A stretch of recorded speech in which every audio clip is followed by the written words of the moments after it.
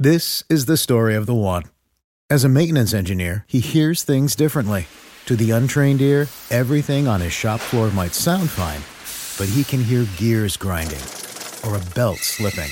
So he steps in to fix the problem at hand before it gets out of hand. And he knows Grainger's got the right product he needs to get the job done, which is music to his ears. Call, click Grainger.com, or just stop by. Grainger, for the ones who get it done. Middle Cough! Hey, beeps! John, here we go. Sunday night, live on YouTube once again. Get used to us. We're not going anywhere. And the podcast is here getting ready for another week post-draft. It's a whole new world, John. We're like McGlinchey. Just had our fifth-year option picked up. Got a couple years minimum ahead of us. That's right. Couple years. Stock up, John. Stock up. Ready to roll, baby. Ready to roll. I know that the YouTube money's rolling in because you popped for a Milan hat. I like that. That looks good. I got a bunch, actually. I might have to get one of my own. Big. They are pretty sweet. I've seen them everywhere. You know, as independent small businessmen like we are, I appreciate anyone who runs a business who's got a cool product, who's not like super big. I mean, these guys could be massive one day, but it's like I appreciate their hustle. And I feel like I know them, right? I went to college with so many people that were from northern San Diego, the heart of San Diego, all of them diehard Charger fans. That's what you and I have talked about it for years. People shit on that franchise, but I know so many. I've never met a Rams fan. I've met countless Charger and people that were dead set. Well, I've never Rams fans like over 45. You've probably met them, right? Yeah, I'm talking our age range and younger. They didn't exist. I know so many people that are 30, 35, 28. They were huge They were devastated when the Patriots beat them when they had the home game. You know, I remember my friend Grant in college cried because he was thinking Super Bowl guy, 14-2, Marty. I mean, it was like we're winning, and then the Patriots. That was their shot. All right. If you're listening on the podcast, don't forget we got a YouTube channel. If you haven't checked it out, we've got a lot of content up there. In fact, before we started this podcast, we put 3 videos up on YouTube about some of the 49ers draft picks, in addition to some of the other videos we already did over the weekend. What else? Oh, mailbag will be back this week. We had to hiatus the mailbag this past weekend because so much draft stuff. But go to iTunes, leave us a review, 5 stars, put a question in there, whatever you want, and that will be in the mailbag over the weekend. Yep, do that.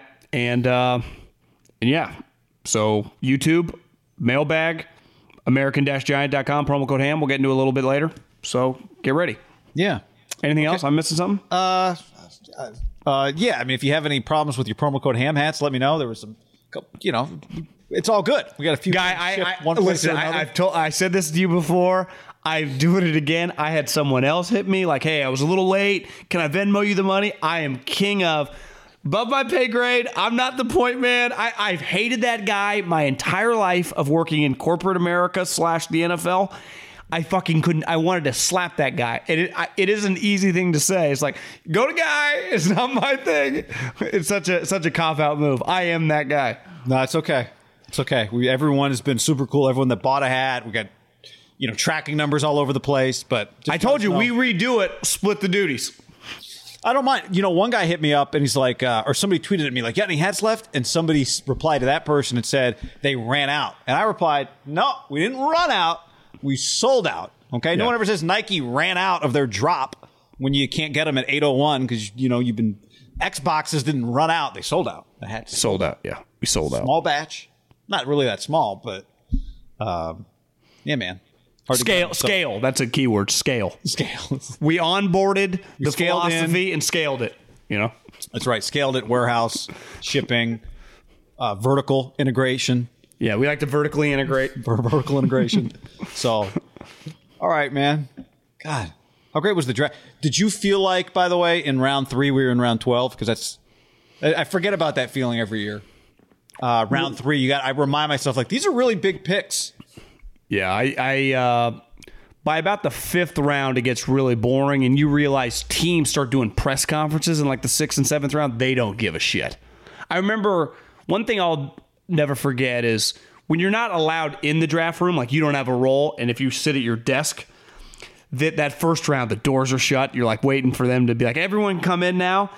By probably middle of the second round, doors start opening, people roam in and out food. You can go in there and kick it, and like it's like, oh, they're making calls. That first round is the Super Bowl. Probably early on in the second round, pretty seriously. By the third round, by the fifth, it's like, owners are bringing their buddies in, like fucking drinking some beers in the back corner. Like, who's that guy? They're like, oh, that's Billy's assistant manager to Lurie. It's like no one even knows what's going on. Loosens up. Do you see the dress codes come Saturday? Everyone's wearing team sweats. No one cares. That's to me, that's a telltale sign of the NFL is the dress code. First night, for the most part, everyone's wearing a suit. By Saturday, I'd say half the league's team sweats. Some of the league goes like a polo. It's very hit or miss. The Bucks dress for the weather, like there's no AC in the building. Can't blame him. Jerry, suit and tie. What's his name? The owner of the Falcons. He's a suit and tie guy, right? I want to call him Albert Breer. What's his name? Yeah, it's Arthur Blank. Yeah, just like has 50 red suits. Like if Arthur ever had to sell the Falcons, he'd have nothing to wear because all he has is red suits, black shirts. Yeah, but it does feel the Northeast owner, and I think this. This guy's a polarizing name, but say what you want about Trump. He wears a fucking suit 24/7, 365 for the last 40 years. Me, I put on a suit for one day a year. It's like, this is like hurting my neck. I don't know how they do it. Like, you do notice the Tampa Bay, Jason Light, like he's a shorts and t-shirt guy. Bruce Arians, like that's his guy. Yeah. Sean McVay, like they're not, Kyle's not a suit guy. Pete Carroll, John Schneider, like they ain't doing suits. Were the Glazers in the draft room at all, or are they dealing with the mob? Trying to get them to sell the soccer team. You can take our team. I saw one of the signs. You can take our team, but you can't take our soul. Oh, that's what the people that the rioters are. They're not Arsenal's team. They're Manchester. Chelsea. Yeah. Oh, they're Man U. Yeah. That was which I always thought they were the powerhouse. Like that was the one that was like the Yankees of soccer. That's just because Beckham played for him, right? Yeah, but they were elite. It looked like it got a little out of control today. John, it's like, guys, we're not even doing it. Fucking calm down. Let's begin here on a few things. And again, if you're new to the YouTube, sometimes it's a stream, which is very involved with the comments at the beginning. This is the podcast recording. We get to some of your comments at the end of this thing, so we can dive in, John. And Trey Lance, how risky is this pick? I think you and I did a video about a month ago, and my premise was Kyle Shanahan's not going to play this safe. But the truth of the matter is there's no such thing as safe in the draft. Anybody, Fields, risk, Mac Jones, risk. It's all a risk. But how risky is this? I think one thing that, I don't want to say surprised me, but you start reading some draft analysis, and one thing everybody points out when they talk about the Niners pick is, and even Mel was very, I don't know if you saw Mel Kiper on Saturday, very adamant. Like, look, they just You mean the Mel Kiper that's been on this podcast? Yes, that Mel Kiper. Yeah. And he told us when he came on this podcast, he'd come back. He's a red shirt guy basically this year. He thinks he needs a year to develop. It's the fact of the facts. He played one game this last year, FCS 17. Now, if we bring it up, well, Mac Jones, not that many more games. But how risky do you think, just on paper, is the pick for the 49ers? Okay, I'm about to say something that's going to sound pretty strong, but you got to put it into context. I'm not counting the 60s, 70s, 80s, and probably like 95 on. So the last 25 years, which AKA is John Middlecoff's life. From 10 on for me. I think it's the riskiest pick of my lifetime. And I think when you look back at the history of the league, and again, post Middlecoff's at 10 years old and on, this is basically unprecedented. If you just go back at the decade, think about some of the number one picks, right? Baker Mayfield, which was a very risky pick, 3-year starter at Oklahoma, and got dramatically better every year and was fantastic. Jameis Winston, Florida State national champion. Cam Newton, really, you'd say that has some parallels, right? Booted out of Florida, JC guy, 1-year starter for Auburn, national champion. And it was just and like, carried shit. Carried, yeah. I mean, he did what Trey Lance kind of did with North Dakota State, but at Auburn. And he beat, obviously he beat Oregon, Chip Kelly, kind of in Chip Kelly's heyday, right? beat them kind of by himself, him and Nick Fairley, but beat Alabama. Like so that those are like Cam Newton was risky in the sense that he was just a 1-year starter, but I don't think it parallels Trey Lance coming from a smaller school. I also think what you have to factor into is the trade. Remember when the Rams traded up to get Jared Goff, and they gave a lot, and the Eagles did too to get Wentz. Like those were two pretty. Wentz actually hadn't played that much at North Dakota State. Like he was a pretty risky pick too, and you could say that's been a little up and down. But I will say this: like I remember coming into there, like he was somebody everybody was talking about. Now I guess that would have been the case with Trey Lance if they had played this year too. Like we would have been talking about Trey Lance, right? But Carson was a guy that like Schefter, and clearly there was league buzz. Well, guy, 6'5", and he's got a hose. I mean, obviously, he's an elite prospect. And Jared Goff, I know he's kind of going through a rough stretch of his career, had been a 3-year starter at Cal, right? I mean, he had played a ton of games. I thought, he came out after 3 years. He played as a true freshman. Yeah, that's what I'm saying. He had been a 3 from the day he got there, and they were an explosive offense. So when you just look at the last decade, it's kind of produced a ton of quarterbacks going really high. Sam Darnold, the guy that went 3, he had only started 2 years, but he'd been really productive at a major school.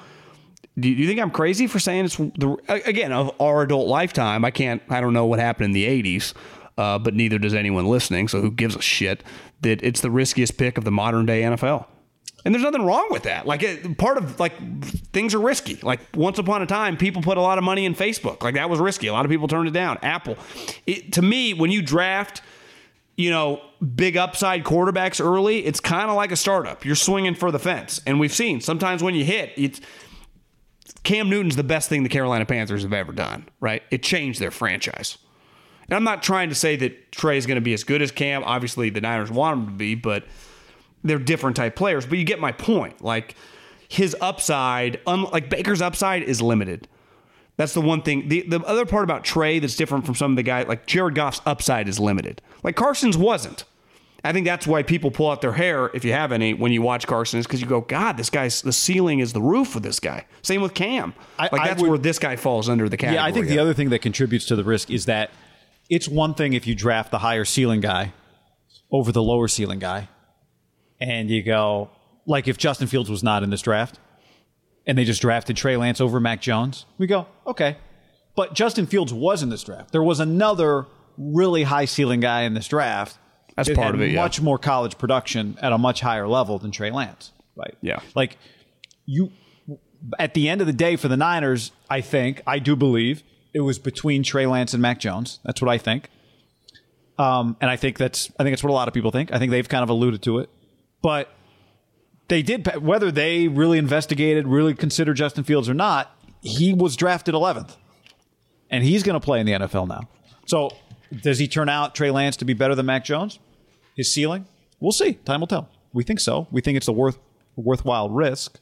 But he did also go ahead of Justin Fields. Like, I think Baker was kind of risky. I do think that's a pretty risky. Well, yeah. I mean, he's short. He can't run. I mean, for sure. He also would transfer. Now, he had a lot of college production, played for Lincoln Riley. But here's the thing. Your college where you played at in your tape is your resume. But as we've seen for the history of the league, but just, again, back to our time, really consuming the league in the 90s, the last 2 decades, most successful quarterbacks have not come traditional, started at the national power, 3 years, and then go on, be can't miss, like NC State, Cal, Brady goes 6th round, right? You just go Texas Tech, Josh Allen, Wyoming, just some recent guys. So part of basing it off of, like Justin Fields played at Ohio State, that's great. You feel more comfortable, but as we've seen, that doesn't always, and I'm a Justin Fields guy, or I'm a BYU, he played 3 years. Just because you have a lot of, playing time, production, that doesn't mean anything. It means something for the sense you feel better about when you make the decision, but it doesn't always translate, right? Yeah. Or the draft should be easy. Yeah. Because ultimately you're evaluating the human being, right? And a huge thing, they feel good about Trey. They feel good about, how could you not, about his plight to how he got here, right? turning down, never giving up. Honestly, it has parallels of some of those guys. Wyoming, how he ends up there, how Russell says, screw you to NC State. Now, he's a higher level because he ends up at Wisconsin. But you get what I'm saying. Like, if Aaron you look Rodgers back at the thing that kind of determines people's success at that position, it's like they get overlooked. It's not the easy path. And say what you want about Baker, even though he did transfer to Oklahoma, he had to walk on originally. Yeah. You know, it wasn't like it was tough for him. He had to earn it. Well, I do think part of what we're talking about, there's a difference when you start getting into the context of all that stuff you're saying versus on paper. Like, I think your comment about being the riskiest pick, like, I think a lot of that holds up on paper, right? Now, I also think this is why Kyle, the Monday before the draft, still looked like Kyle Shanahan knows just because he didn't draft Mac Jones, the battle has only just begun. Like, making this guy into an NFL starter and a high-end NFL starter, like, that work has only just begun. But I do think they might feel more comfortable about this guy than other teams have felt about other picks that we don't view as risky because of who he is, because of what they know of the way he played in college, the amount of responsibility he had on him in college, right? He played at a smaller school against lesser competition, but he might have had more required of him mentally than quarterbacks that played at bigger schools or played more games at bigger schools, right? He might have done a lot more of a certain type of skill than guys who played twice as many games at a bigger school where they just, between the play call and the snap of the ball, they all turn and look at the sideline and then look back after the coach has waved the play into them, right? Like, so he actually might have more reps doing some stuff that's going to be required of him than guys that played more games at bigger schools. So my guess is when we dig in, like, to some of this stuff, I bet they feel more comfortable about him. I think they do. And we'll get into some of those things coming up. Then like, on paper, the resume leaves you with a lot of questions.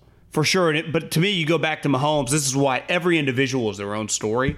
Like what was happening at Texas Tech's offense, right? You look across, you throw a lot of screens. Really what they believed in was the person and the traits. You know, some guys, like what John Dorsey loved about Baker was like the gusto, the bravado, the cocky, the fucking leader of just the group, and just kind of his Favrean feel at Oklahoma.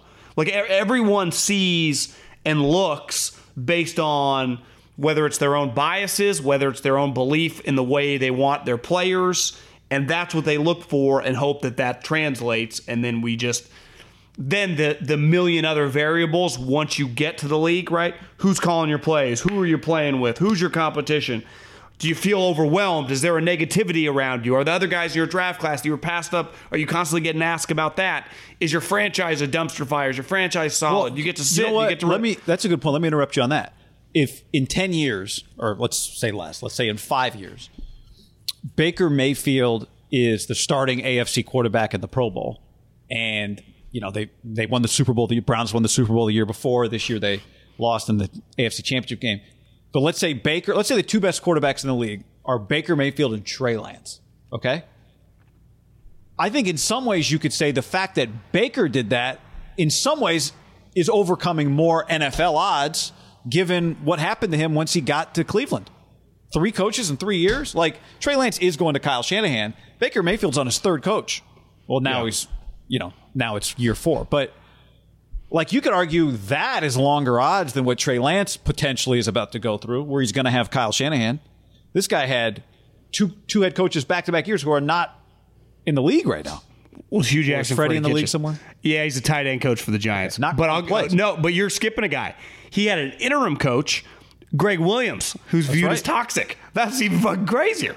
You're right. Baker's situation to overcome it if he does get good is really impressive. You know, Trey potentially gets and I'm not saying this to diminish anything that he accomplishes, he does get a soft landing spot. Right. Absolutely. This is what I saw. He said it. Like I'm pretty sure. I don't know how deep in the depth chart he's gone, but he's like, yeah, I got a Super Bowl roster around me. Now we'll see. Well, you and I have talked about this and just texting around like with the agent community and just the draft community.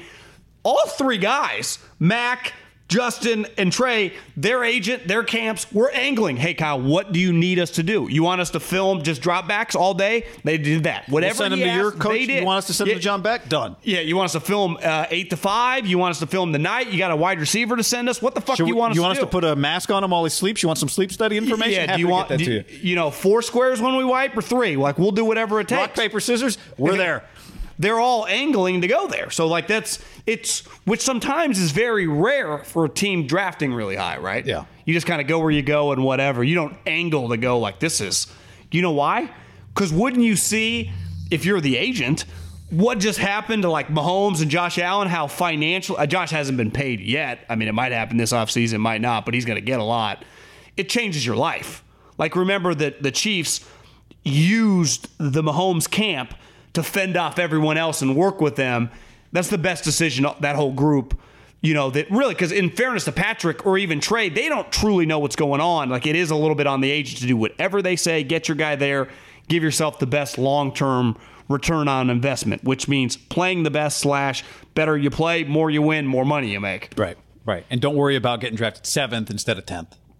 Yeah, I do think you bring up a fair point. It is, Baker probably doesn't quite get the credit for just those first 2 years were a joke. No, I give him a ton of credit. I give Stefanski a ton of credit. And we could find a lot of examples of that, right? Like, again, now we're talking about something different than the draft pick. But, I mean, the fact that Steve Young had success in his career, given what a shit show, how awful his career started in Tampa. They bring him in, then they draft Vinny Testaverde, then they try to trade him to the St. Louis Cardinals, who suck. And he's like, I'm not going there. Send me somewhere else.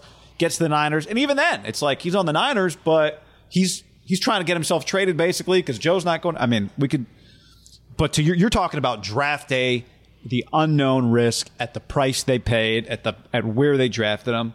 I would venture to guess that if we went through the production historically among top 3 picks, this has got to be on the lower end of the spectrum. Totally agree. Guy, really quick before we read the ad, I just want to tell a story that I heard the other day, and Michael Lombardi on his podcast the last couple weeks, he was the lowest level guy on the Niner staff in like 86, 87, 88. And he said Bill Walsh sends him to get all the coaches, and they have a coaches-only meeting with Bill leading it. And he just said, show of hands, who thinks we should trade a 4th-round pick? It's weird at the time in the 80s, like, and $1 million. Like, I think money for a long period of time in pro sports was more valuable than picks. You'd get laughed at now, right? For Steve Young. Yeah, but I'm just saying, like, money, everyone has money now. Like, the picks are what's valuable. Right. But the point was, like, in the room was Holmgren, Denny Green. Like, you started listing some of these names, like, God damn, the staff was fucking loaded. Obviously, I mean, they were, like, in the peak of their power dynasty. Not one person raised their hand. And he said, well, part of it wasn't even an anti-Steve. He's like, at the time, we had Joe fucking Montana on our team. But Bill stormed out of the room, mad, made the trade anyway. And his point was, part of it, just any young player in football, like, everyone viewed Steve Young as like toxic or whatever in Tampa. But it was like Bill could see. And a lot of guys in Trey Lance's situation historically in the draft end up in a shitty spot. Like, he really is lucky that being such a risky pick that, and I mean, not lucky because he deserved it if he's a smart guy and his talent, but that team believed in him, right? Even if it just, what if the Jets would have loved him? Like, I would much rather go to San Francisco than the Jets. Right. Right? Yeah. Like Zach Wilson and Trey Lance better. If you said Trey, you can be the number 1 pick. Which would you choose? Yeah, I mean, I think if all 3 of those quarterbacks that went 1, 2, 3, all their camps would rather have their guy going to San Francisco.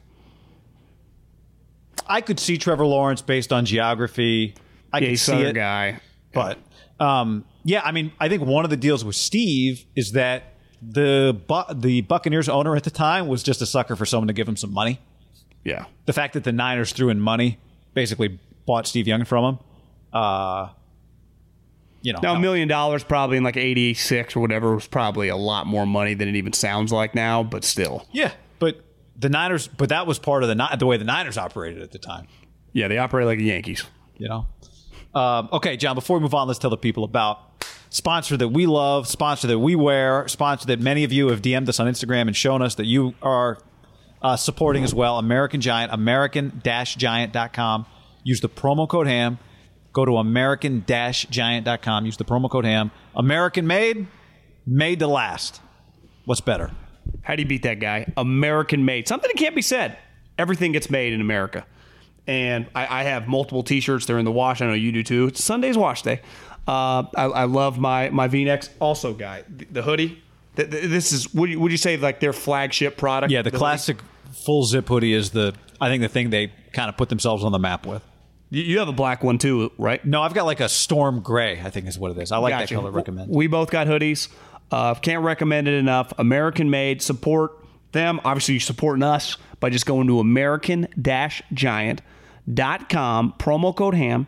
Get yourself a little discount, a little 20% or 15%, a little high.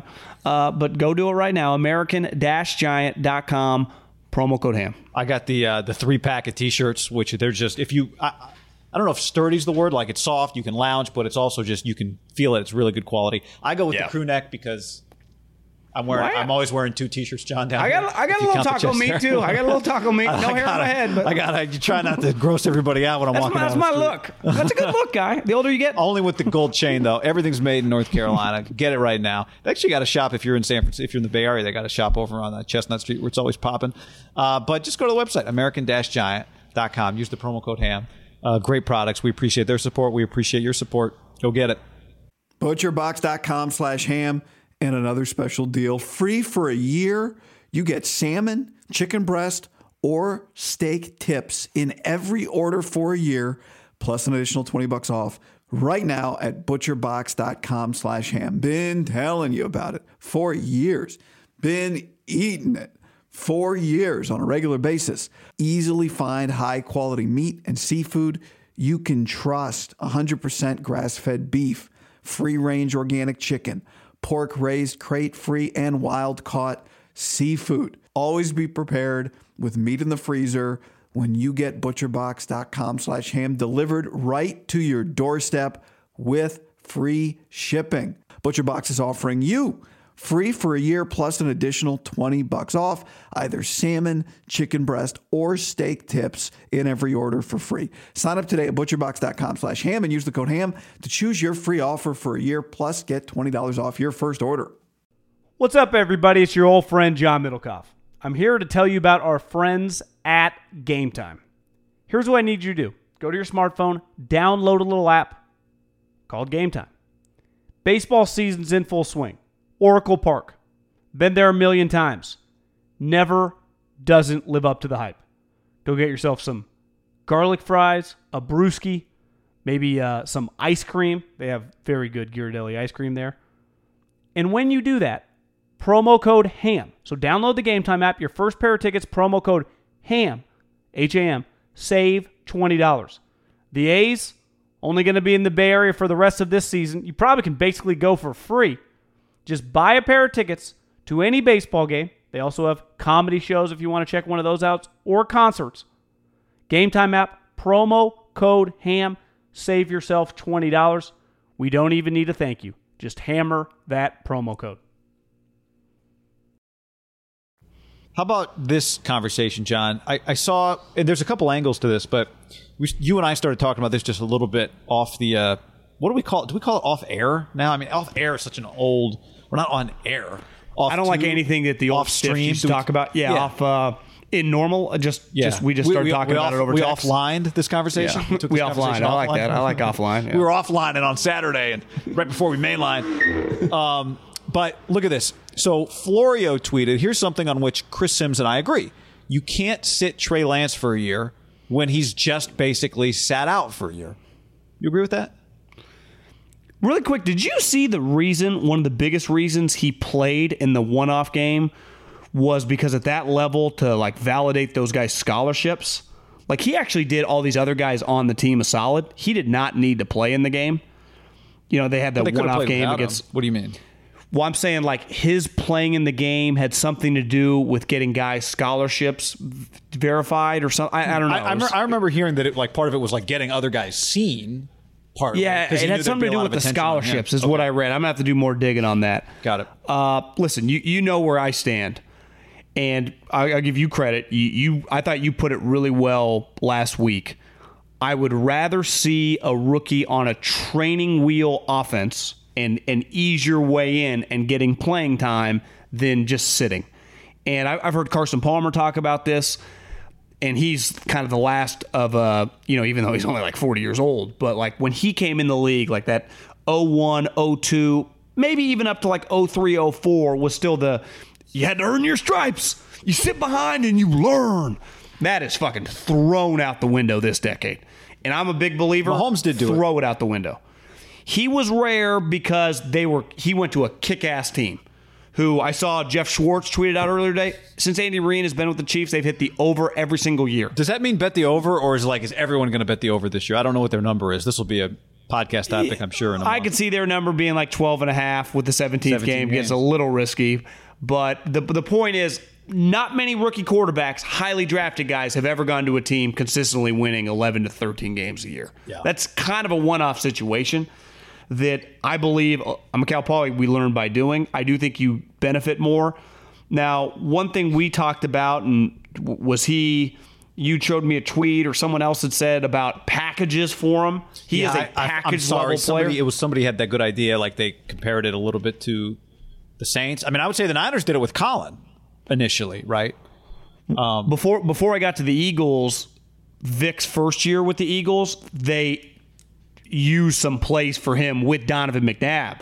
Like he was, right. They had packages for him. Now, it's a little different, but coming out of prison, getting drafted 3rd overall, but he just needed his legs under him. But I do think you've seen get packages for players. I'm sorry, you're just clarifying there's a difference between coming from prison and getting drafted 3rd overall? He had to get his legs back under him. Yeah. I thank you for making that distinction. I'm a big Michael Vick guy. No, I know. I know. But you're right. That's a unique spot in that you're trying to get him up to. This guy can be an NFL starter. You knew that. Yeah. Right? But the other thing was you had Donovan McNabb. So it was. But even the next year, my first year there, Kevin Kolb was a starter. Michael Vick just came in because he got hurt. He got a concussion. Mike took the job and never left. Yeah. And I think a lot of times you come in with the plan, and the first game of the season, Clay Matthews concussed Kevin, and the rest is history. Where just last year, for example, I think happens in football more than the other two sports because the injury element happens so quick. Last year, Tyrod Taylor. Now, I mean, it's not a normal injury, but something happens. Herbert came in. It was so clear after that week that are like, I don't give a shit what they say, even if Tyrod, that his lung, he was able to play next week. You deserve to get fired if you put Tyrod Taylor after just his first game against the Chiefs, which was week 2. That sometimes all it takes is even if he gets some snaps or packages or a series and Jimmy's struggling, you could know right away. But you never know in football until you play in games. Well, that's the thing. Mike Tyson's line, famous, everyone's got a plan until they get punched in the face, punched in the mouth. I tend to think a lot of times. Now, we'll spend a lot of time talking about all these scenarios. Do you think with the addition of MMA, we could say, or kick to the leg? Yeah. I mean, everyone's got a plan till their fibula snaps. Yeah. But I think we'll spend a lot of time talking about this because you have to have a plan. But these things tend to take care of themselves. But we know their plan right now, right? It's Jimmy's a starter. But to me, the question is is Trey the backup? Or is Trey is Sudfeld or another guy the backup, and he's just working with the young guys? Well, because this guy's the backup, right? Yeah, I mean, look at what happened last year. The way we talked about Jordan Love when he was not the backup. But do you remember when Carson Wentz was drafted? Little similar situation. Carson, for a senior, hadn't started that many games. He'd only been a couple-year starter, right. And he had broke his thumb his senior year. The plan, Carson was the 3rd-string quarterback because they had a big picture. They had Sam Bradford, 3rd-string quarterback. Then Teddy's leg falls off. They flip Bradford, and maybe this is part of just those first couple weeks of training camp. They're like, God, Carson is just sweet. Carson started week 1. Ultimate point here is plans change in National Football League at rapid speed. They could change if one guy starts, the other guy just gets a package. But I think in the scenario we're talking about where it is going to be difficult, and I saw Kyle said this, and you and I talked about this last week, when you asked me, I think you asked the question, do you think Trey Lance can beat Jimmy out? It's the odds are stacked against him based on the most... talking about week 1. Yeah, just can he, before the season starts, overcome the massive head start that Jimmy Garoppolo has based on experience, based on knowledge of the offense, based on playing in the NFL with teammates. Yeah, based on playing the NFL, based on, something we don't talk a lot about. Jimmy Garoppolo, I would say absolutely has a chip on his shoulder. So, he's got a lot to prove. It's just going to be, he should. Does he? Well, I mean, he should. I don't know if he does or not, I guess, but he should, based on what's going on around him right now. And it's just going to be hard. Now, I think back to the Florio point, we talk about, the Saints. what would your plan be? That's what we're talking about, not how will this play out. What would your plan be if Jimmy Garoppolo is your starter week 1? I like this idea of this guy's not played for 2 years. Let's get his feet wet. Let's do things with him, and let's just see. We saw it with Colin. Not a ton. I think you can do more with Trey Lance. Do you remember Colin's rookie year? I remember Colin running some packages, not throwing the ball a ton. I have to go back and look at the stats. I know he played, but it felt like now granted that was Harbaugh's first year, right? I think it was Harbaugh's first year. They were a little resistant to, Alex had carried the team. Well, I guess it was the year prior, right, to 12. Oh, you're right. Alex had played a year. It was 11. He came in 11. Yeah, he came in Harbaugh's first year. They drafted a quarterback. So it really was year 2 that they used him in the packages to start the season, and then he ended up starting when Alex got hurt. Looking at it here, he played in 3 games as a rookie, but 12 was really when they started, I think, mixing him in a little bit more. I do think Colin, for example, was much more of a project as a passer. Because let's face it, most people listening to this, most people that talk still to this day about Kaepernick, fucking watched 10 minutes of a Nevada game his entire career. You and I, we live the whack diehards. He was the old whack, baby. He was an elite whack player, but as a passer, he was a major work in progress. Like, to me, he was a true redshirt guy who went early in the second round, right? Yeah. Trey Lance, I think, you and I have talked about this throughout the last month. I think, for me, there's not a comparison to Trey Lance's passing ability coming into the NFL. I think he throws with more touch, more complete player coming in. And again, he went third, and Colin, now Colin was much faster, even though I think they run on time, speed pretty similar. I feel Colin's much more of a breakaway hitter. Would right? Kaepernick have gone in the second round in 2021? Zero chance. He goes top 15. Yeah. And he doesn't get a year and a half, basically, to redshirt in all likelihood. Maybe he would have. I don't know. He had played a lot. I mean, he had dominated. In college, yes. He had played a lot of college football. How's Kaepernick not a top 10 pick? The equivalent now. Well, I mean, Justin Fields wasn't. Yeah, so you never know. Justin Fields was a better prospect. So, I mean, top 20 pick. He's getting drafted high. Yeah. So, but in any event, to me, this feels right to me. Like, now, if Trey Lance comes in and takes Jimmy's job, well, then that's what he did, and great. But technically, he just got the playbook on Saturday from Scangarillo. Technically, he been running plays since John Beck started putting him in the playbook a month and a half ago. I mean, legitimately, I think they said Kyle didn't know if or not. I'm going to assume he showed up Saturday. They just spent some time. It's kind of starting now to wow, this is no longer just running plays with John Beck. This is now I'm eventually going to get on this field pretty soon. These guys are going to. You agree though? He's going to be hard pressed to catch up by week 1 for a team that's trying to win. That's the other thing. This is a team that wants to win week 1. I just had the thought yesterday, just walking around, just kind of hit me it's probably pretty exhilarating for him right now. A lot's coming at him fast because the pressure of being the pick, just the play calls. It is going to be very, very difficult. We'll have to see. I mean, do the Niners team, do they actually have an OTA? Because if they don't, I'll say it'll be basically impossible for him to start week 1. Is he going to play if it was normal OTAs, I would say. Games? What? Is he going to play 3/4 of 3 preseason games? What are they going to do? I would imagine he gets a lot of run in preseason games. Or do you potentially? It's kind of. I don't know. I mean, you want him out there with backup offensive lineman? You want him out there. Yeah, he's going to play.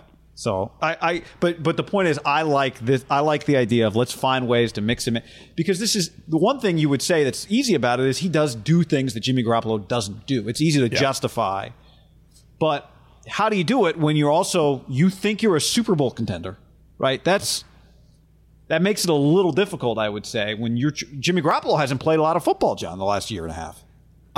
Listen, I think we saw it with Wiseman. Not obviously the Niners on paper are better than the Warriors on paper heading into the season. First, you got to think big picture.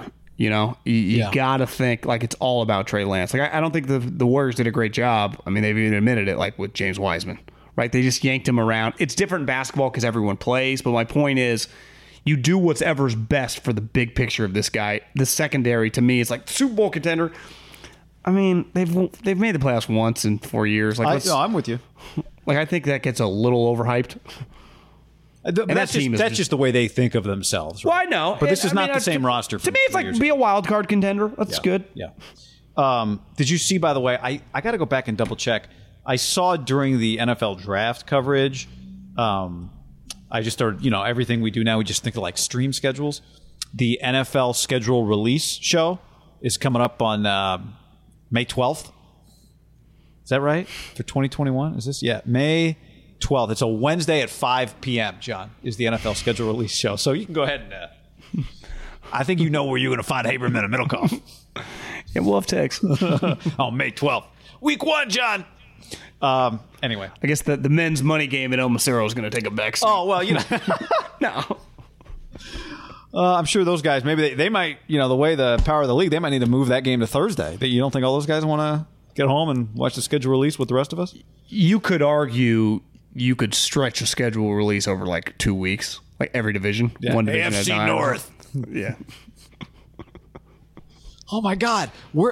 I don't make fun, but it is just incredible. We already know all the games they're going to play. It's just about, I just want to know about body clocks. This is about figuring out the body clocks. You are right. It's not like, well, who's playing who? You know exactly who everyone's playing. Literally every game. Home and away, too. Game. You're not even guessing, like, I wonder where the Packer game's going to... No, you know where the game is. You're just wondering, like, what week? Well, but to me... Monday night? Yeah, that's the fun part to me is the primetime games. Yeah. What team got primetime? What team got... We don't get any respect. Yeah. You say they suck, but the Browns got 5 primetime games? It's America's team. Win, loss, win. How's everybody winning 75%? Body clock game, loss. London game, that's going to throw them off, loss. That is... We're all in. The streamer's dream. I mean, Mad Dog, Russo and the Mad Dog used to do it for baseball schedule releases. Oh, my God. So, another thing about Trey Lance I want to talk about.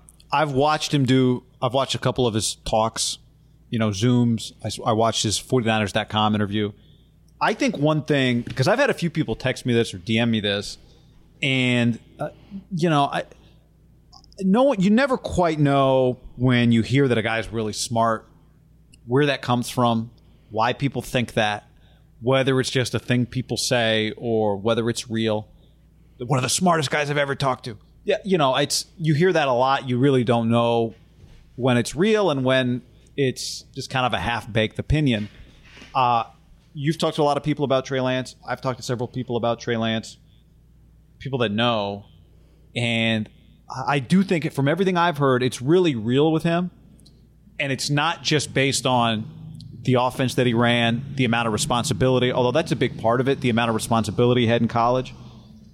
I don't know how you, as a scout, tried to measure aptitude. It's hard until you really get around somebody, understand their tendencies. Sometimes you think somebody's dumb, but their brain just works differently. They're good at other things. They're weak at some spots. So it's hard to really, really, truly know until you get to know somebody. But I know one thing, that when I talk to people, when you ask me, hey, what's that guy like? When I ask somebody, what's that guy like? I think one of the highest compliments from this standpoint you could pay is that somebody's sharp. And I do think a few things, I think you can overvalue watching somebody do an interview. I think people can trick you. And again, different people's brains work differently. Not interviewing well does not mean you're not sharp. No. Being able to interview well does not mean that you are sharp. So I don't want to overemphasize this because, again, my core belief on this comes from people that evaluated Trey Lance, and a lot of them that say all that stuff about him is really real, that he's a high aptitude guy. I think one thing that impressed me watching him do an interview was, and maybe they prepped him for this, maybe he's ready for it, but it's hard to fake when you're in the stadium for the first time. It's a whirlwind, and he got asked about Jimmy Garoppolo. And I think, I would even say, if I were in his shoes, if I were 20 years old and I just got drafted and I got asked about Jimmy, I'd try to keep my answer to 8 seconds, keep it short, make sure I didn't say anything wrong. And he just looked very comfortable. I thought he sounded very clear-minded. He had something to say. It was never even looked like he was going to stray from anything that could get uncomfortable, but it didn't feel like it was what he had been coached to do. I just think he had a very clear idea of where he fits in, how he fits in, what his role is, what Jimmy's role is. Very comfortable with it. Again, I don't want to overemphasize that part of it, This is more about what they think. But I do think that's a real part of this with him, that I think we talk so much about his physical skills, but the Niners would not have been comfortable drafting him in this spot. I think we can say this definitively. Kyle Shanahan would not have been comfortable if he didn't think he was advanced mentally in terms of handling everything.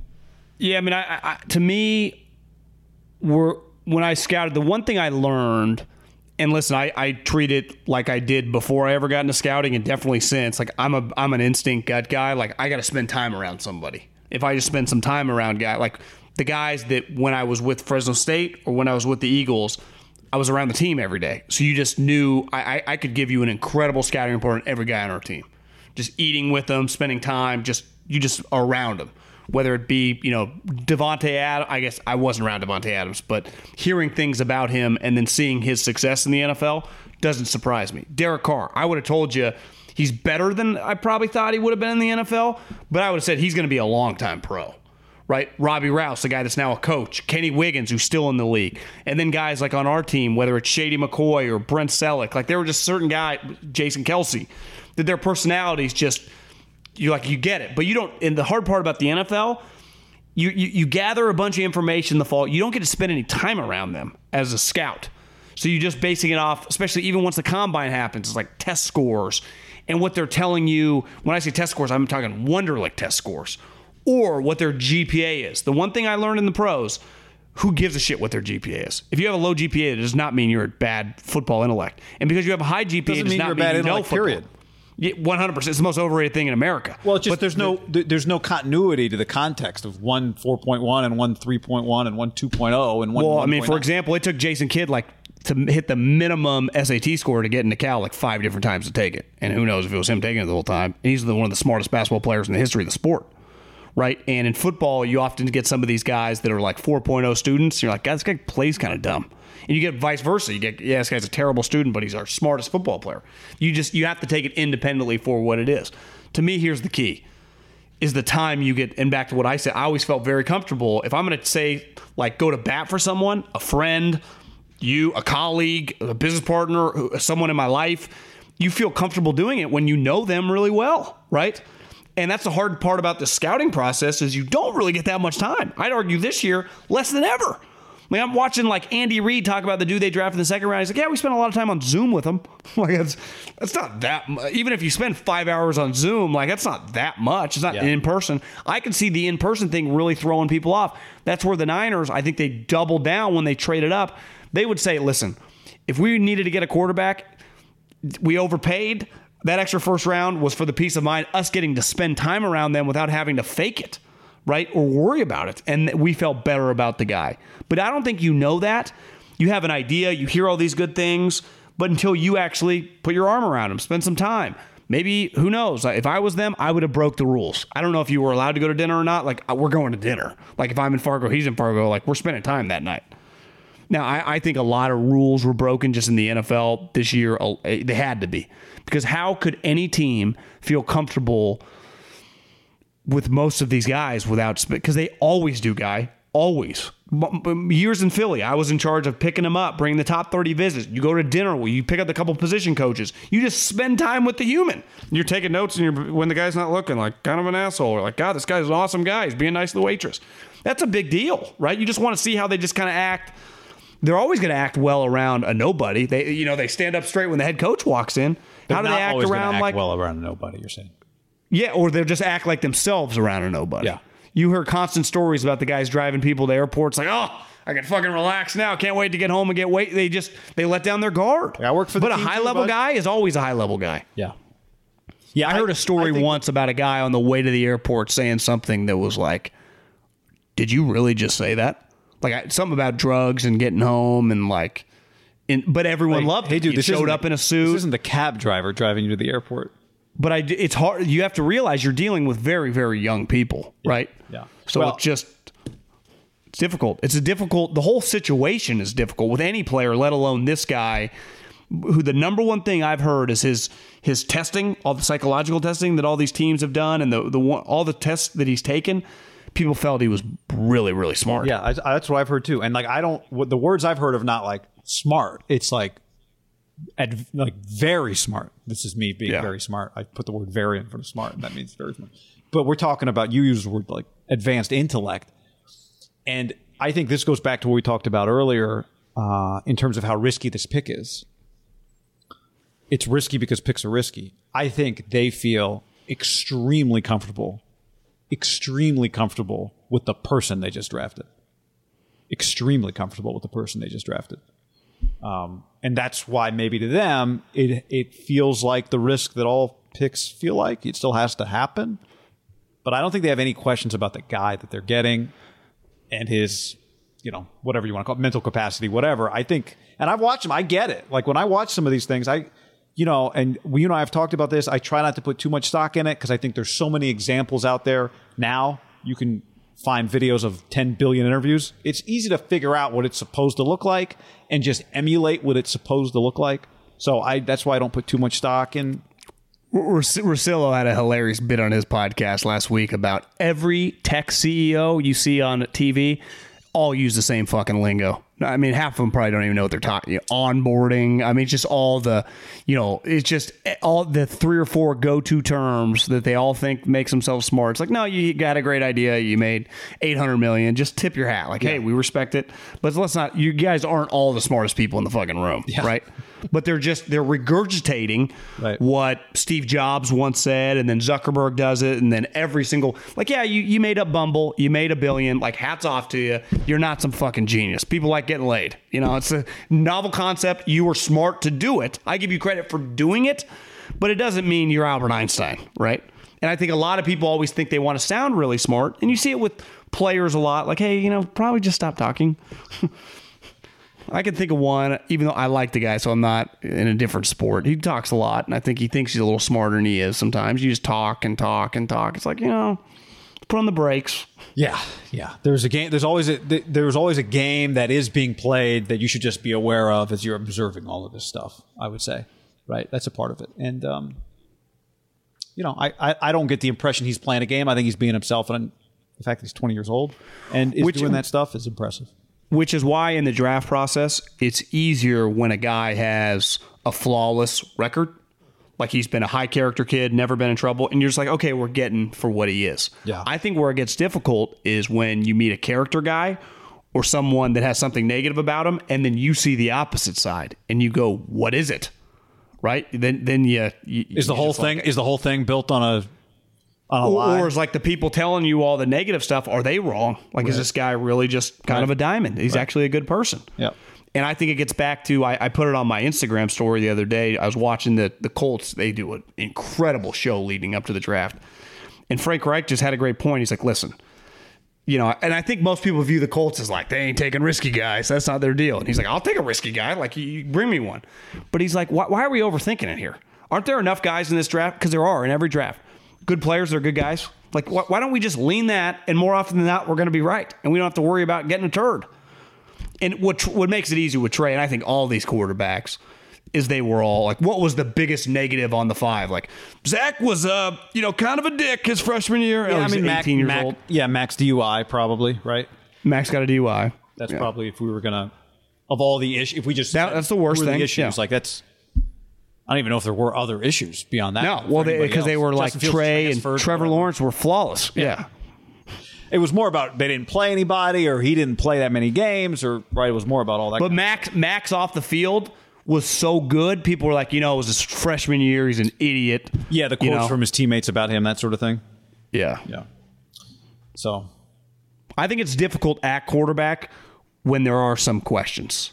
And clearly with Kyle, to me, he would have run. Like, Kyle's not messing with a question mark at quarterback. Any character stuff, I'm not even just talking the intelligence. I'm just talking the way you carry it. Like, that clearly matters to him, right?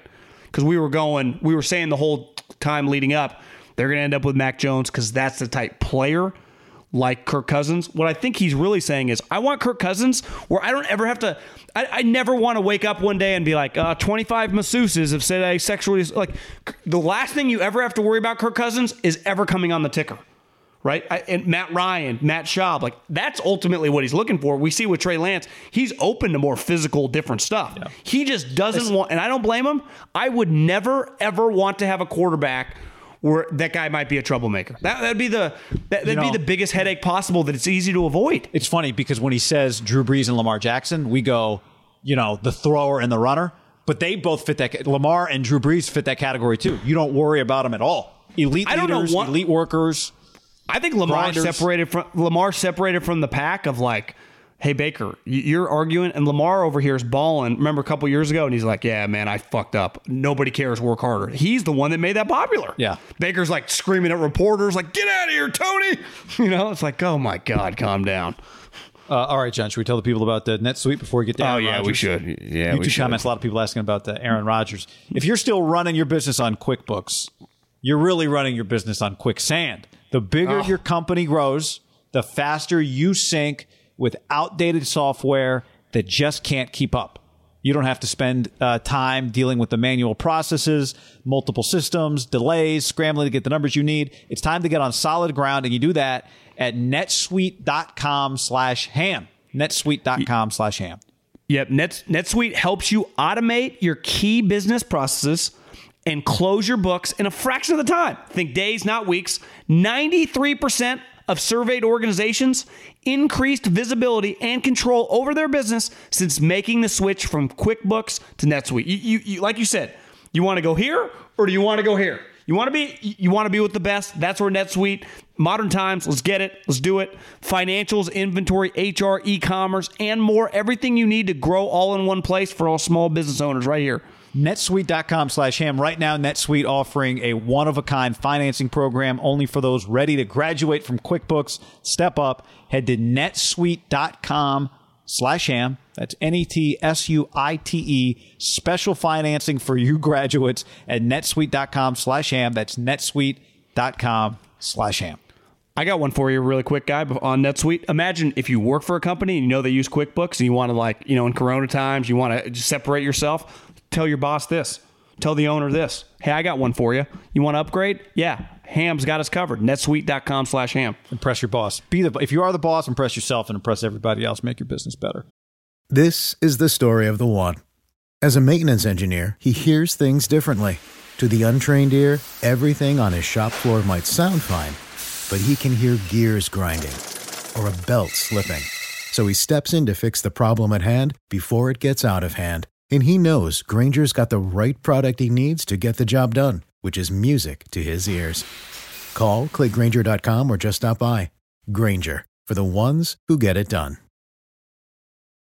When you need mealtime inspiration, it's worth shopping Kroger, where you'll find over 30,000 mouth-watering choices that excite your inner foodie. And no matter what tasty choice you make, you'll enjoy our everyday low prices, plus extra ways to save, like digital coupons worth over $600 each week. You can also save up to $1 off per gallon at the pump with fuel points. More savings and more inspiring flavors make shopping Kroger worth it every time. Kroger, fresh for everyone. Fuel restrictions apply.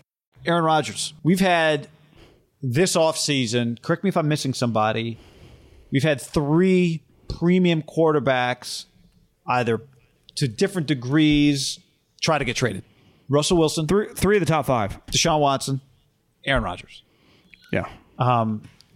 What would have happened with Deshaun? Hard to know now because his situation got complicated off the field. But honestly, impossible to know. Like, would he have been traded? Is Trey Lance on the Niners? And could it still happen? We'll see. But with Russell and, I'll use Aaron as a tiebreaker. With Russell, Seahawks basically, whatever they did behind the scenes, we don't really know. They played it straight. Texans, it was pretty clear where the public sentiment was. It was all on Deshaun's side. It felt like Russell's was a little more of a plea of just, please listen to me. Like, I just want to be listened to a little bit. Yep. He felt very disrespected from their ears. Like, they didn't listen. They just talked.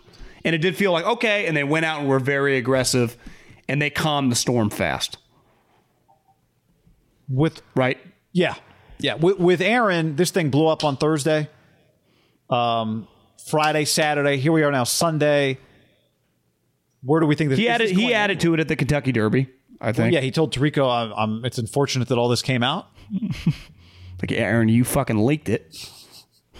as people who've been on Aaron's side, like it's the Packers handled. I support Aaron on this, but let's just call a spade, Aaron. I mean, you and your camp leaked that you wanted to be traded. Now, I don't know. To me, the headliner of this whole thing is now he wants the general manager fired. That's a report from Charles Robinson, who's a legitimate NFL reporter. If you're leaking that, like that's a pretty bold leak. I was thinking about this earlier today of just star players who get very sensitive, and we have a lot in pro sports, especially in baseball and basketball. I don't remember, correct me if I'm wrong, in recent memory, he needs to get fired non-coach. Like, that's a bold, like, fuck you. Right? Yeah. Was it a story that, like, he wants McCarthy fired? Yeah. I mean, we knew he did. Probably. But I don't remember if it was, like, quite in this way. I feel like he did a more kick him when he was down, called him, like, a dumb meathead at post the fact. Yeah. But at the same time, it's what he thinks. Who knows if he's even wrong. But, like, legitimately, a story comes out. It feels like it's coming from his camp. Reporters hate when I source guess, but, I mean, where are you getting that? If he wants him fired, if you're going to report that, it has to come from an Aaron Rodgers camp. Did Gutekunst leak that? Yeah, probably not. That's a bold thing to say, right? You want the general manager fired? Yeah. Especially when they've been on a team that's run by a general manager. On a team that's run by a general manager, and, we can talk about whether or not they made a mistake when they drafted a quarterback in the first round last year. But, I mean, you can't argue that this team's been really competitive. Aaron's a big part of that. Aaron's the main part of it, right? But it's not like this team has been poorly constructed. You would say, again, it's hard to separate because Aaron's really good. But I think they made a good head coaching hire, I think. Well, again, hard to separate Matt LaFleur from Aaron Rodgers. I mean, he's won 26 games. You would say they've done a lot of things really well. They're a no-fluff organization. I think historically, they're a model organization. Whether they're the model now, you wouldn't say they're the model now, but they're not the Texans. They're a top 5 NFL organization. Yeah, and they are on the line of model. You're like, yes, you would do well. So now again, a lot of things happen behind the scenes. We've been in the situation. Everybody listening or watching has been in the situation where people outside of your place of business don't know what goes on inside your place of business. So who knows? But I thought Gutekunst, I saw it because you posted. Gutekunst was asked. Gutekunst handled it really well. Like, they are not going scorched earth. They are trying to, and the Texans, remember when David Culley, and it was like, oh, he's on our team right now. Like the Texans, who was in charge? Who's speaking for the team? There was no doubt who speaks for the Packers. Aaron is in a different universe than Deshaun Watson, though, right? Yeah, but Deshaun's still big enough that you guys should all be on the same page. What is our messaging going to be? Who speaks for our organization? So, to me, the Packers are operating, and obviously this is what they want to be. They're operating like a team that's going to try and have Aaron Rodgers be their quarterback this year, right? Yet, I don't really know what he can do moving forward besides just if these leaks keep coming, then it'll show like he's pretty adamant he's trying to get out there. But unless he doesn't show up, does it make any sense for them to trade him? Because you and I talked last week or during our streams and just the whole time as the story was breaking. Okay, let's say the Niners are out. They're just all in on Trey Lance. The two teams on his list. I think one thing that's been powerful about Russell and definitely Aaron is like lists. I guess Russell's legitimately came from his I called him his lawyer, you're right. Agent. The lists do change it.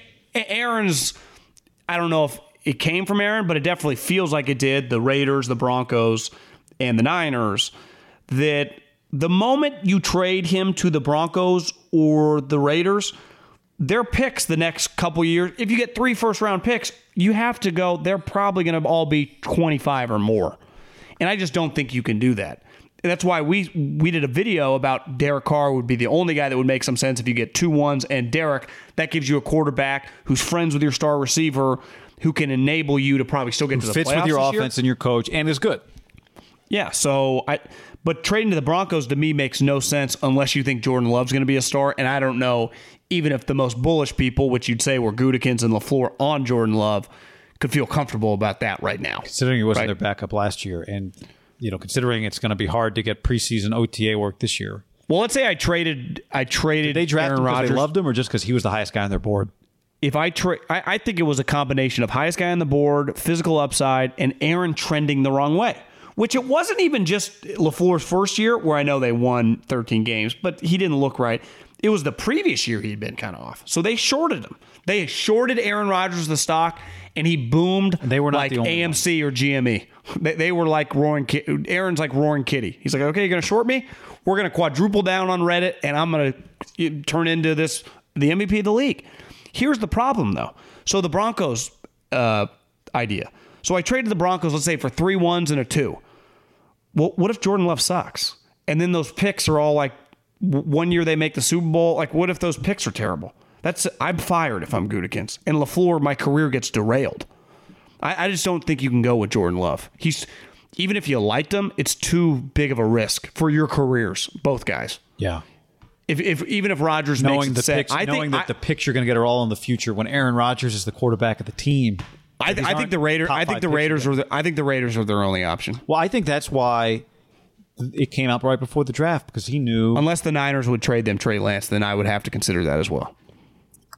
Which I think is hard for the Niners to do now. It'd be hard once you get the asset. It's one thing because like John Lynch even said, well, we're just reading the tea leaves like you guys. I'm like, well, John, you guys called before the tea leaves came out for the rest of us, but maybe he meant just historic, like the last few months Aaron's been doing. There have been, to John Lynch's credit, like there have been a few random, like, oh, he might host Jeopardy. You're like, what? Why is that a story today? Aaron might host Jeopardy. I mean, that was a rap sheet one the other day, but that was a rap sheet one like, 3 weeks ago. It's like, well, why is this a story right now? Okay. I think I wonder if Aaron thought that would get a little more traction. Like, Aaron, no one believed Well, it. they went back to it again. Yeah. It's like, Aaron, stop telling us Jeopardy. Is there anything in like the entertainment sphere that you would believe with Aaron? Like, it's not powerful enough of a story. You're better off just saying he'll retire. Like he got Netflix has given him like a 5-movie package to star alongside Adam Sandler. Aaron, the problem is your threats are hollow to the football community, right? Hollow to the football community, and also, there's a difference for the Packers between having to trade him to another team and just having him not be in football. You'd rather do that. Yeah, I think if you're the Packers, you'd rather him retire than have to trade him to the Broncos for 3 1s that are going to be in the 20s. Yeah. Just feels better. I don't think you can trade him to the Broncos. So Jeremy Fowler did say or write on Sunday that he is reportedly intrigued by the Raiders as well. He said they're happy with Derek Carr. Nothing's going on right now. It could very well extend Derek Carr sometime soon. But the Raiders look into every quarterback situation. They look to past free agents or trade options. So Gruden is sort of always lurking. You can't discount them. Someone made a good point to me the other day. They said on Twitter, they said, Gruden doesn't draft quarterbacks. Like, Gruden doesn't act like he's trying to replace Derek Carr. Well, no, he signs veterans. Peterman, Mariota. Yeah. He signs veterans. He likes older guys at that position. Now, their picks, they've been the last couple of years a middling 500 team, right? 7-9, 8-8. You're just not. In olden days, when like a Cutler or whatever might last to 11 to 15, like they would have been in somewhat of the range, these guys are getting gobbled up, all the sweet guys. Like his quarterback camp, if you look back at his quarterback camps, 4 or 5 of like the intriguing prospects would end up going second. Like he'd have the Dak Prescotts on, right? Yeah. I just think those guys get drafted higher now. Wasn't that just because he talked to like 15 different quarterbacks or no? That might be true now too. Didn't he talk to everybody? I could be wrong about that, but bottom line is, Aaron Rodgers, Derek Carr, it's not even a conversation. Like if you really could get Aaron Rodgers for Derek Carr in like 2 1s, someone DM'd me the other day, like, listen, I'm a Raider fan. I don't quite understand, at least it feels like from the outside, why aren't we being more aggressive when Russell Wilson and fucking Aaron Rodgers say we want to come? Al Davis rolling over in his grave. Like, in fairness, you and I talked about it like a couple days ago. It doesn't get much better than the 2 of the 5 best. I mean, Rodgers arguably the first last year, and Russell's like the third. What are we doing here? I do think the problem with that is what does that mean? Like, you are dealing with 2 teams who have those players under contract, who are not incentivized to trade those players for 70 cents on the dollar. So you can be as aggressive as you want. There is not a price you can But there has give. not been a report they've made an offer. Well, but again, there's not a price you think they've called the Packers or the Seahawks? I bet they have. There's not a price you can offer the Packers that would make them willingly trade Aaron Rodgers. I'm convinced of that. There is nothing you can put on the table right now that would make them go, like, let's say Aaron wasn't being a problem, that would make them just trade him. So they're going to try, and I would do it too, I think. Now, maybe they're waiting for a post. Do you think if I called right now and said, hey, I'll give you 4 1s, 4 2s, and Derek Carr, they might say, hey, well, I think they might still say no. Yeah. Well, you think you would rather have Aaron Rodgers than anything else, yeah, right? They want to win a Super Bowl this year. I don't want your fucking drafts. I want Aaron Rodgers. So I'm with that's you. what's hard. If you're like Wise and Gruden being more aggressive. Well, he's trying to buy something good. that someone isn't selling. Yeah. The guy wants his team to sell. Yeah. I think for both guys, though, and I think Russell, whether they talked him back into it, whether it was just the emotion of the end of the season. Whether it comes back up.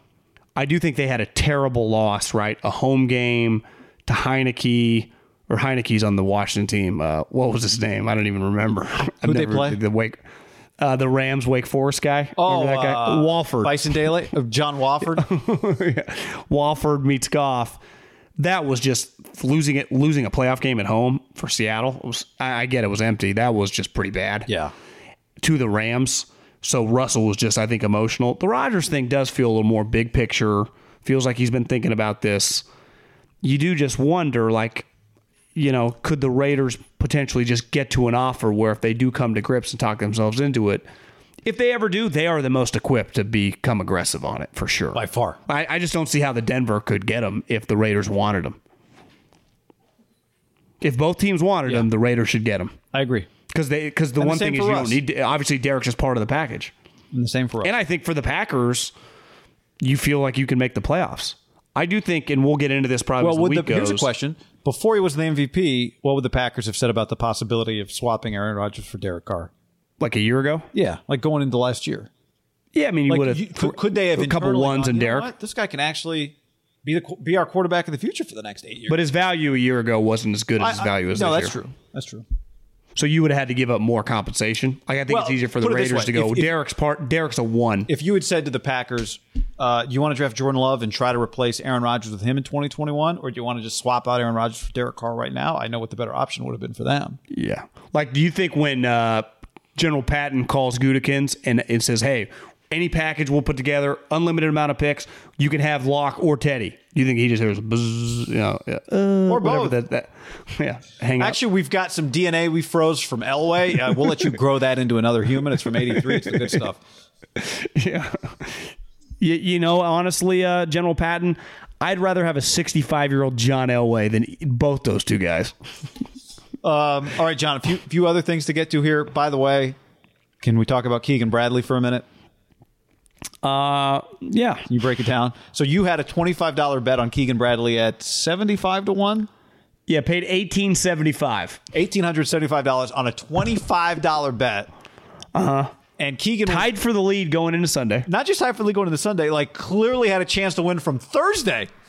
Yeah, had a chance to win for Thursday, which as a golf gambler, I've learned I don't make much whether you're in the lead or a couple back Thursday, Friday. I just need you in the mix. So I didn't get that overhyped. I understand. But tied for the lead. Tied for the lead. Final group going into Sunday. You have a golf bet. It doesn't get any better. And my guy had a fucking lead on hole 9, guy. He had the lead with 9 holes left. He's won 4 times. He's a major champion winner. I'm not trying to count my money, but I kind of had counted my money. I thought you'd won. I'm like, Sam Burns is going to... Because Sam had taken the lead, and then Keegan took it back from him, right? A couple back-to-back birdies. That's the moment. He just did it. And then I look up, and Keegan Bradley's in the straw, but Sam Burns is on the other side of the fairway, like behind some trees. They were both. Out. It's a tough course. He hit it in the water, I think, hole 14 or 15, and when it was tied. Yeah, that was. Had Burns already hit the green? Or yeah, I mean, he had like a 80-foot putt. He just safely hit the green. The water was devastating. That would be the equivalent probably of a football, like a tie game. You have like the underdog. It looks like just a game-winning field goal is going to happen, and you're going to cover, and then like a fumble 6 happens or something, right? I mean, it was a momentum shifter. Because at first I'm like, is that in the sand? Is that in the sand? And I didn't have the sound on, and they didn't show the ball. I'm like, that got to be in the sand. That's right. It goes water, sand, grass, sand. And then they show the replay because there's no ripples. So I was like, I didn't hit the water, right? Because I didn't see any ripples. And you know why I didn't have any ripples? Keegan Bradley, I've learned this week, hits a very high ball. Came down like Greg Louganis, who's jumping from the platform. Perfect, no splash. No splash, 10.0. Wrong sport, unfortunately. Well, as someone who you've played a lot of golf. Also, trying not to get over my skis. I can't tell you the saddest. A $25 turning it into $1,900.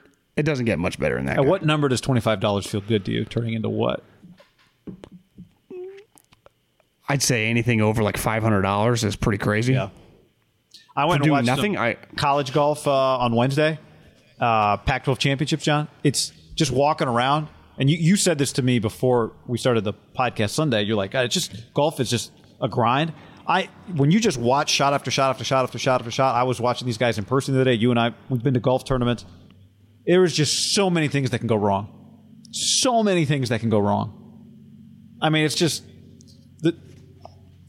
it's crazy at the level of golf that these guys play where actually more things go right than go wrong because so many freaking things can go wrong. And sometimes go wrong means just you hit the green, but you're just way further away than somebody else. When you're gambling on golf, even if you watch golf, it's an easy, casual watch. When you're gambling on golf and turning 25 into 1,900, I'm pretty locked in today. Couple times on like hole 4 and 7, he wasn't sure on clubs and he kept going back and forth with his caddy. I'm like, I don't really like I like a super locked in, confident. Like you get a club, you go with it. It felt like he wasn't quite sure, but then he had these birdies on like hole 8 and 9. I'm like, okay, he just battled through it. He's going to win. But I think that's He's friends with Michael Jordan. That's another thing. He's like friends with Michael Jordan. Killer instinct. That's most guys. Yeah, I think if you watch enough swings on a course from one player, you realize that. Because I remember I was watching this guy on Wednesday, and I'm like, God, this guy, he's just all over the place. He's really scrapping. It feels like he's on the edge. But really, that's just 18 holes for 4 days. Like everything not everything feels like a scramble, but it's rare to just fairway, green, putt, putt, fairway, green, putt, putt, fairway, green, putt.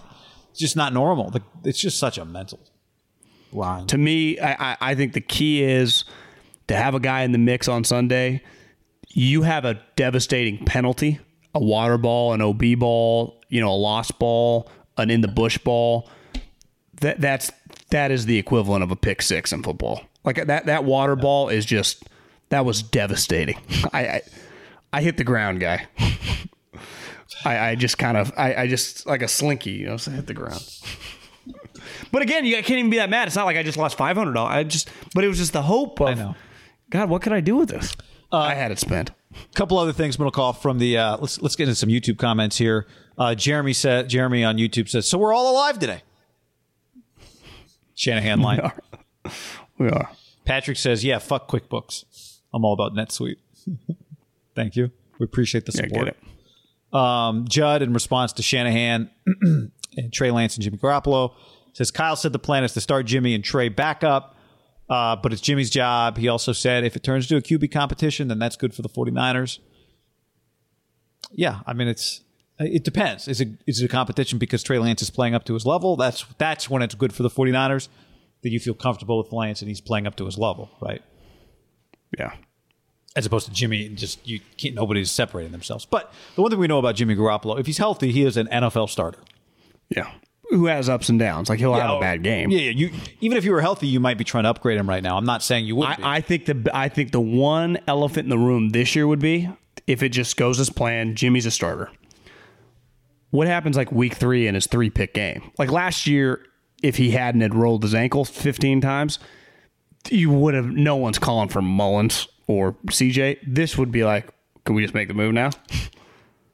You'll just feel it. Right? Yeah, well, again, the way he started before he got hurt last year, it wasn't a sample size, but it wasn't great. It was like, we talked about it. Why does he not look very good? I thought his Arizona game, week 1, was horrendous. Remember, he got Kittle killed. It was bad. Looked very uncomfortable. Shaheen says, Middlecoff, at what age do you go with the Bruce Arians hat? I did make a joke the other day, like the next ham hat's going to be the Arians Kangol hat, and some people, I got a couple DMs like, you guys doing more hats? Would you ever? You think those would sell? No, Well, I don't either. No. Would you I've tried them on before. I don't look very good. I wish it was my look, but yeah, it's just it feels like the only people that wear those are people who've been wearing that hat for 20 years. he's just a cool guy. I mean, he just can pull it off. What do you think about the Nagy bald visor look? Should we do visors? Yeah, I mean, it just doesn't make any sense for a bald guy to wear a visor. Well, no, I wouldn't do it, but I'm just saying people do like visors. I used to wear visors like in college. There's one big question, right? Do you go with the big, like Phil Mickelson visor, or do you go with the smaller? Do the big ones even still exist, though? Yeah, with the big pad, right? I'm sure there's golf brand. I'm sure you can still buy golf brands that do them, or you do the little kind of one with the it's got like a smaller brim, right? The Mickelson one is like a big sweeping brim. The little ones are just like super tight little brims. It's just like the visor itself is like that high. I've never liked them.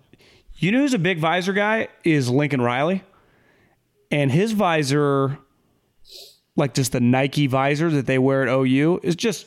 We used to have a couple at Fresno State, and I know our guy Drew Hill wears it at Oklahoma too. It's just, that's the it's not too big, but it's not small. It's just well done. But to me, that's the smaller visor. Is what that is. I got a picture of Lincoln and Gary Patterson. Gary Patterson also. I think Nike has just the solid. You're right, the normal smaller visor, different than the old Mickelson visor. Yeah, I don't even. Do those even exist anymore? See, Gary Patterson's visor to me looks like a mix of the Lincoln Riley and the Mickelson. Yeah, I think they do exist. I follow enough golf guys on Instagram showing off their lettuce that I think big hair guys can wear the big old. I do think I do think more football coaches wear visors than you realize. Probably. Why? Besides even the head coaches. I wonder why. I just need their hair. They're just my head to breathe. Well, Lincoln's sneaky, holding on for dear life. Let's not act like Lincoln's Guy Haberman's hair. But when I just go to Lincoln's Google Images, I feel like a lot of people he's in pictures with have visors on. I feel like there's just a lot of visors. A lot of visors, yeah. You're right. I'm looking at them. I think Bob Stoops was a visor guy. Stoops wears the bigger visor. Bob, back in his day, Bob wore the bigger, but that was also a Nike. Probably was comfortable with it when he first got there, right? He had been a Nike guy. That you just wear what you wear. I don't have my remote. EK Beasy says, been listening to the stream while watching the FCS playoffs on ESPN2. Sneakily entertaining games. I like the spring football. Is North Dakota State they got bounced today. I saw somebody tweet like, "Oh, they got nothing. They can't throw the football. No offense." Well, yeah, their guy just went third overall. And they had like half a season to prepare for losing them. Here we go. Jackson John on the YouTube stream asked, there have been a few comments. I've seen these today. Jackson asked, who's going to be the Niners' third receiver? There's a lot of hope, I think, still for Jalen Hurd. I get it from people. That's a big hope. Did you see John Lynch said, yeah, he's been working out. We haven't really seen him. We're hopeful. I don't know. Richie James at this point? Who is wide receiver number 3? I mean, it helps, right, that your tight end is wide receiver. You got I will say this. It's to me a little more concerning when Debo has struggled to stay healthy, and just the way George plays. I mean, George takes a lot of collateral damage. So it's like, and their other guys played one season. Now I think this goes back to you're going to run the shit out of the football, right? And that's even Kyle's like, you guys know me, right? But there's no hiding it. Like we ain't spread offense here. I'm not having wet dreams to 60 completion, 60 attempt games. That's the thing. Like with the Chiefs, there's a reason they always draft wide receivers. Like Andy's throwing the ball. Like that's when push comes to shove, Andy's throwing. Yeah. With Kyle, to me, it's like he does want to hammer, but he also hammer. Yeah, and he's got some guys. It's not. He's got guys that do other things. So he's got a few. He's going to throw it to Juszczyk a little bit. Obviously, he's going to throw it to Kittle a lot. I forgot about him. He can catch the ball a little bit. Forget about Juice? I do forget about him sometimes. He's our guy. Him. I know. God, John. Kyle, I'm sorry for Middlecoff. Debo, Ayuk. To me right now, it feels like Richie James. I actually think it's a pretty unreal spot for just some of the younger unnamed guys, just to kind of it's who knows, an undrafted free agent. Like you get guys, it's a good spot. Like if I was a agent and the undrafted free agent wide receivers, I would send them to San Francisco. You thought you wide open. I also would imagine they Jason are says River Craycraft. They have the 12th pick in the waiver claim, Like, who's to say that they couldn't be aggressive during the training camp, that period of time, claiming a guy? Right? Yeah. They're higher than you think. I mean, we talk about them like they're... It's a good point. Like 12-win team. 22 I mean, on the draft order. No, they're near Craig the top. Kraft? They're not waiting that far in line. What about a trade? Could you... or they don't have as many assets, I guess. You ideally don't want to... Would you trade for Julio Jones? Yeah, well... What would you trade for Julio Jones if the money could work? Well, I don't have would any you feel comfortable ones, trading a third? No ones. You need your 2. I can't trade a 2 for Julio. Could you get him for a 3? Just I don't as think a you could. Salary dump? I don't think you could, but if you could, I would. You shouldn't be able to. But the money is a factor. I mean, he makes a ton and he's old. Oh, that person you trade your sarcastic about River Craig Kraft, sorry. Would you trade your second round pick for Julio Jones next year? I'd think about it. No one would complain. I'll tell you that much. Right? What I go back to is like, again, you've got guys that you want to feed the ball to. You've got, as long as everybody's like, and Kyle said this is, and I don't know, couldn't that extend his career then for a couple of years, and then you got all 3? It would be great if you did, but you don't. But again, your receivers are not necessarily your primary pass catchers, 1, 2, and 3, because you throw the ball to Kittle so much, right? Yeah. So well, I got Ayuk, he's cheap. I got Debo, he's cheap. Do I not have enough guys to throw the football to? I think I do if I'm Kyle Shanahan. Yeah, but I don't. I'm getting Julio Jones to make my team unstoppable. Like, it's just, we have so many options. No, I'm with you. I love the idea of him. Don't get me wrong. But my point is, like, the year that they went to the Super Bowl, 16, like his 2 years with Kyle, that second year, he was 83 catches when their offense was unreal. Yeah, that's a little more than... He missed 2 games. But that's a little more than AJ. What did AJ Green have? No, that's not right. What do you have? 40. I thought he had like 71, but maybe it was in the 40s. Now, here's the thing. Like, if you just polled all the GMs, they'd be like, he's going to be 32. Like, he's had a decade-long career. The arrow's pointing down. He makes $20+ million a year. Like, the money's a big factor. I would say this. Like, for his physicality, do I need him to be fast at 34 years old to be an effective receiver? I don't think I do. No, that's why.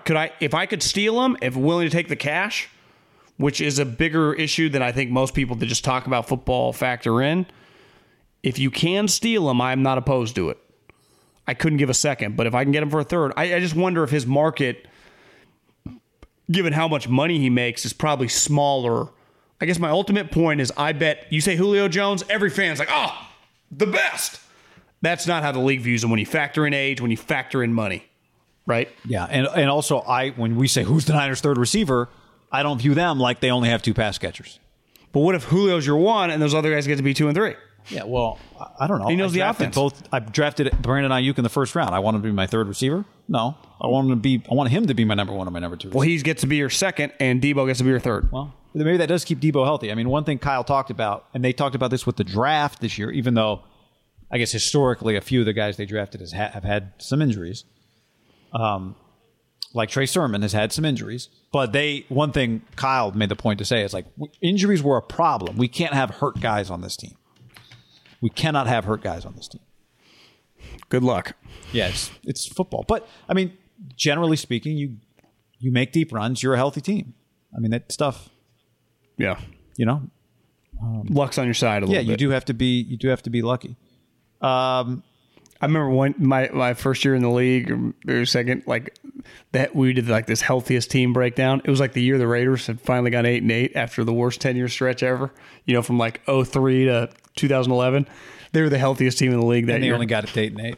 Like the Niners, when they went to the Super Bowl, they were I think the healthiest or second healthiest team. If a playoff level team is healthy, they're like a lock 12-win team. Like on a given good roster year. is healthy. Yeah. If a Ravens, a Packers, a Steelers, it's just a lock. They're winning. Honestly, you get the right team, it's like 14 wins. Dominic says, I know I'm late to this, been out of range for 2-3 days of the draft, but is Kyle Trask going to Tampa going to ensure that Brady plays until he's 50? Yeah, I don't think it's that crazy of a pick. No, I don't think it's a crazy pick. It makes sense to me. I do wonder. They had a good little just incubation thing going on around Tom.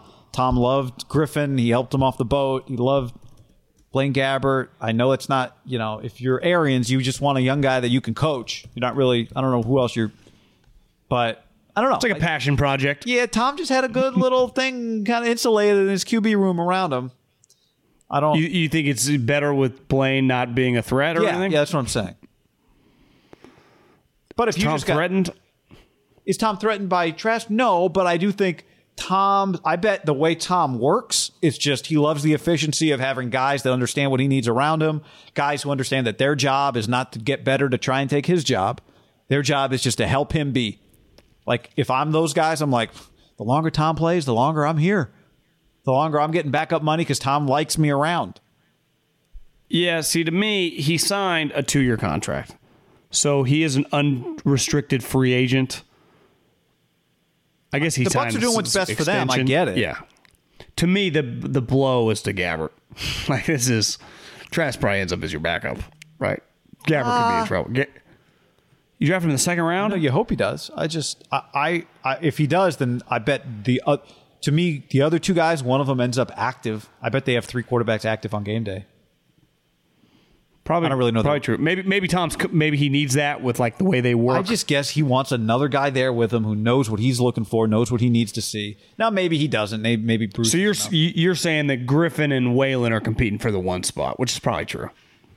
There are 3 spots. Trask just might get scholarshiped in. You don't cut a second. Whalen. I meant Griffin and I called Blaine Gabbert. Yeah, Blaine Gabbert Whalen. Yeah. I don't know why. You're not cutting. Like, Kyle Trask is a lock to make the roster. Yeah, he's gotta Second round be, right? picks do not get cut. Yeah. So he's just taking a spot. I wonder, so basically, those two guys are fighting for 1 spot. If he is the backup, that's interesting. I'm not. Someone suggested he's better than Gabbert. I'm not saying he's not better. I'm just saying I think Tom probably has an idea. Same with the coaches. Like, they're trying to win a Super Bowl. I mean, they're not messing around. Yeah. The Trask is just trying to figure out life, right, as a rookie quarterback. Yeah. You're right there. It's a good. Their team is really good. They're going to be. That'll be a You could see it. The one thing you could see it on draft week is like, because Arians is a cocky guy naturally. They know it now. They're like, they're going to be. They were this year, but I think truly they're going to be viewed as like the powerhouse this year. Everyone's gunning for them. I bet it's a pretty secure, which is good feeling. for Kansas City too. They get to fly a little more under the true. radar. I bet it's a pretty secure feeling to feel like whoever you're drafting doesn't have to be a major impact guy right away. Right? You draft Joe Tryon at 32. It's like, you don't need. Sometimes you need your first rounder to come in and be a major impact player. The Niners did last year. That's not the position the Bucs are in. Right? One thing Jason Light's going to learn though is, like, let's say Tryon and Trask suck, and then he has they win the Super Bowl again, and he has a crappy draft. People are like, he can't draft anymore. It's like, no, he's just drafting at the end of the round. We've seen him draft. He's fine. It's hard. They do. The percentages do. If you draft long enough, it's like no one's drafting 50% starters. It historically doesn't go that way if you draft enough drafts. But don't you think a lot of it is like, where are you drafting? I don't think we talk about enough. You get good, it gets harder. Seahawks got good, all of a sudden they got harder to draft. It's like, why is he not hitting on 3rd round picks? Well, because he's not drafting 64th, he's drafting 100th. Like, it's a big swing here. Yeah, it's why we talk about those top 5 misses so much. When you miss Cleveland Farrell, you're missing Solomon Thomas. It's like, if you're going to be good, you just don't get that many shots at those types. And in fairness, no one ever calls you like, draft busts aren't all equal. We talk about a top 5 draft bust a lot different than even like an AJ Jenkins at 28. Like, he just sucked. It's like, to me, a bust, like a true bust, it does feel like top 15 type picks. You're just a bad player. It was a missed pick. Maybe that's just me. I'd have to think about that. But I would say, like, Solomon Thomas drafted very high, did play and give you value. AJ Jenkins gave you 0 value. Yeah, he was an awful football player. Is that a bust? I mean, they traded him for the other guy from the Chiefs who also had done nothing. That was an all-time trade. Yeah, did they both just suck? Yeah, you just missed. Yeah. So, but I think we'll talk more about the Bucs maybe and just the big picture of the NFL this week. And, a lot of Trey Lance, a lot of everything. We'll get to some other teams' drafts. Season here yet? Week 1? Schedule release in a week and a half. So the countdown's on for that. Yeah. I see you, Roger. But I know we got to, we know. Roger's no dumb, He's like, wait, they're going to boycott OTAs? I got something in my back pocket. Tell Schefter, because Schefter tweeted out like last week or 2 weeks ago, Turns out he's like, typically it's before the draft this year, after the draft. I'm like, I'm cool. I'm good. The one thing that'd be hard, right, to do your idea and you stretch it out over several days is like because you know the other. Yeah. Because even NFC, AFC, it's like, well, you are playing AFC teams, so you'd be like, well, we know we're playing this team. I'm fine. I mean, we're good with it. Win, loss, London. Bye, early bye. I mean, I love the way the early part of the schedule shakes up, and then it turns out, well, actually, the Jags turned out to be a 10-win team. That team turns out to suck. You're one of the Texans' 3 wins, you know? Because is there one radio show / podcast in America that if they are focusing on an individual team that will give their team a L versus the Texans? There ain't fucking one. No. Jets included. Texans Jags are going to 0-17 according to everybody else. Everyone else. The worst case, they'll probably be like 3-14. They're going to get some wins. I mean, the Jags just had the best record in the league. Remember, they won week 1 versus Phillip Rivers. Think about that. Like, the Jags had that banked win from week 1. Because remember watching, like, God, is Phillip Rivers shot? I do remember he threw that bad pick? Yep. But then the Colts ended up going to the playoffs, and they got bounced. Yep. I already kind of miss Phillip. He's just gone. Who are we going to watch throw random picks at like 4 o'clock on the Pacific at Sundays? Well, because Derek doesn't really, he just dumps. Yeah, you're right. Lock, the I Colts guess. just, it's a good question. I guess Phillip, those picks actually with the Colts turned into like 12:45 Pacific time. But they all look the same. Sorry, it looked the same. Just the times were different. Yeah. I was looking for a story, but can't find it. We'll deal with it later. Adios. All right, everybody. Thanks for hanging with us. Subscribe to the YouTube channel, like the page, mailbag on the podcast. Let's hang again soon. This is the story of the one. As head of maintenance at a concert hall, he knows the show must always go on. That's why he works behind the scenes, ensuring every light is working, the HVAC is humming, and his facility shines. With Grainger's supplies and solutions for every challenge he faces, plus 24/7 customer support, his venue never misses a beat. Call quickgrainger.com or just stop by. Grainger, for the ones who get it done.